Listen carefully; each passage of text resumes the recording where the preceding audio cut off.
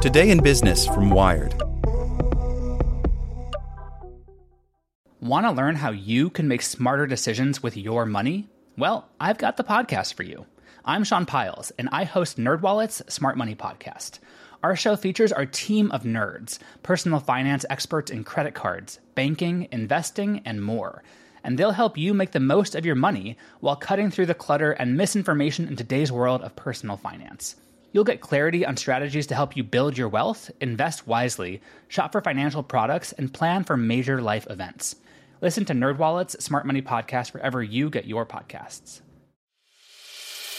As a longtime foreign correspondent, I've worked in lots of places, but nowhere as important to the world as China.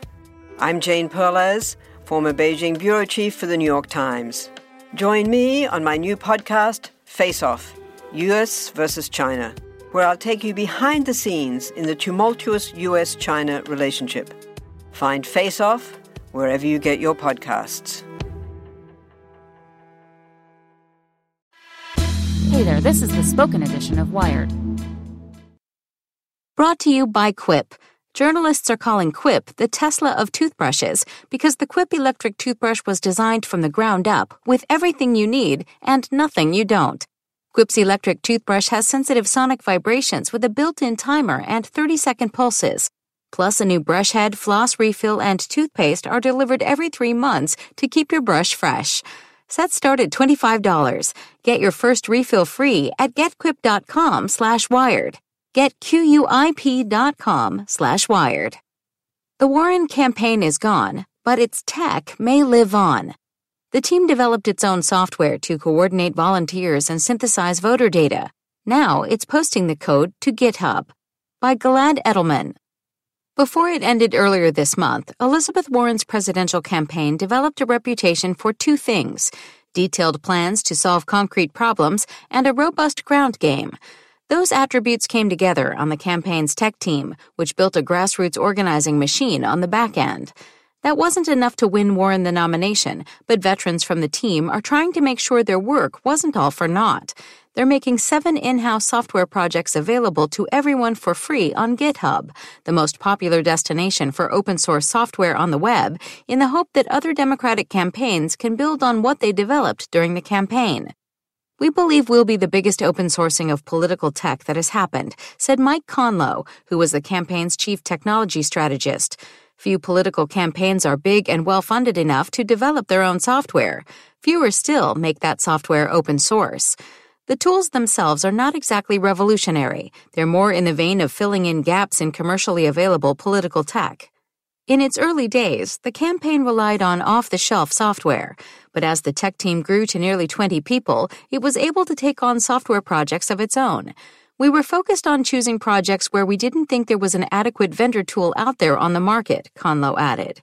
Campaign organizers noticed, for example, that the onboarding process for new volunteers could use more of a personal touch than the system they were using provided. When a new volunteer signed up, they would only receive an automated message.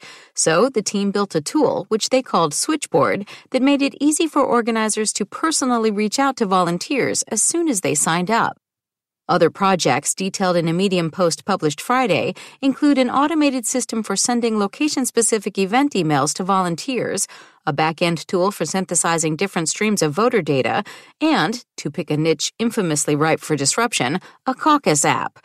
The team also made its own improvements to Spoke, an existing open-source peer-to-peer texting app which could send texts for 1/32 of what it would have cost with a commercial vendor, saving the campaign more than $500,000 over the course of a few weeks. But software, especially in politics, is not like the field of dreams. Just because you build it doesn't mean they'll come. To survive, open-source software needs someone to develop and maintain it. The big question for the Warren team's experiment is whether any other organization will pick up and run with any of the tools they're putting out. It's really good that people are releasing stuff open source and that they're working on these tools and circulating them, said Zach Exley, a longtime political tech consultant who worked on the 2016 Bernie Sanders campaign. Open source tools in the campaign world survive best and thrive when there's some full-time staff working on them funded by organizations or foundations. But unfortunately, that's almost never happened. Spoke, the texting tool that the campaign modified, is a prominent exception. Developed by Saikat Chakrabarty, who worked as a software engineer at Stripe before getting into politics, the software has stuck around because Move On, the progressive advocacy group, has dedicated resources to maintaining it. The thing that happens to most software is it just dies, said Chakrabarty. Someone has to be actively maintaining it and pushing it and updating it and promoting it, essentially running it like it's a software company with actual users. Any open source software out there, they all have an active person maintaining it. The Warren team is aware of these potential hurdles. The truth is that it takes an awfully big campaign to have a technology team, said Nikki Sutton, the campaign's chief technology officer.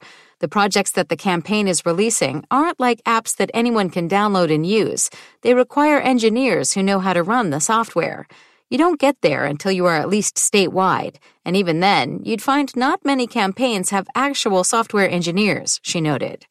Instead, Sutton and her former colleagues hope that outside vendors or nonprofits will find elements of their projects worth developing or emulating. Those groups, they suggested, could resell the software to smaller campaigns at very low prices. There's a robust community of political technology people who will be very excited by this, Conlow said. Part of the challenge is just getting the word out. The biggest problem with software dumps of this sort is that they're just kind of lost in the ether, said Michael Luciani, the CEO of the Tuesday Company, a relational organizing technology vendor. Normally, he explained, other campaigns don't even know open source tools exist. The fact that the Warren team is putting effort into publicizing their projects with, the help of interested journalists on the political tech beat could help them avoid that fate. But ultimately, it will come down to whether someone decides any of the software is worth devoting resources to. That move could be more significant for the precedent it sets. There is this institutional reason why the DNC and RNC don't put out open-source software, said Chakrabarty, referring to the Democratic and Republican national committees, which is they don't want the other side to use it. That, he added, is a mistake. Software is just a tool. What really matters is a candidate's message. Overall, if both sides get better tools because it's open source, then I think that's actually better. I think both sides will be better at getting their messages out. Want to learn how you can make smarter decisions with your money? Well, I've got the podcast for you. I'm Sean Piles, and I host NerdWallet's Smart Money Podcast. Our show features our team of nerds, personal finance experts in credit cards, banking, investing, and more. And they'll help you make the most of your money while cutting through the clutter and misinformation in today's world of personal finance.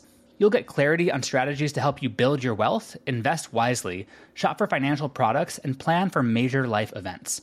Listen to NerdWallet's Smart Money Podcast wherever you get your podcasts.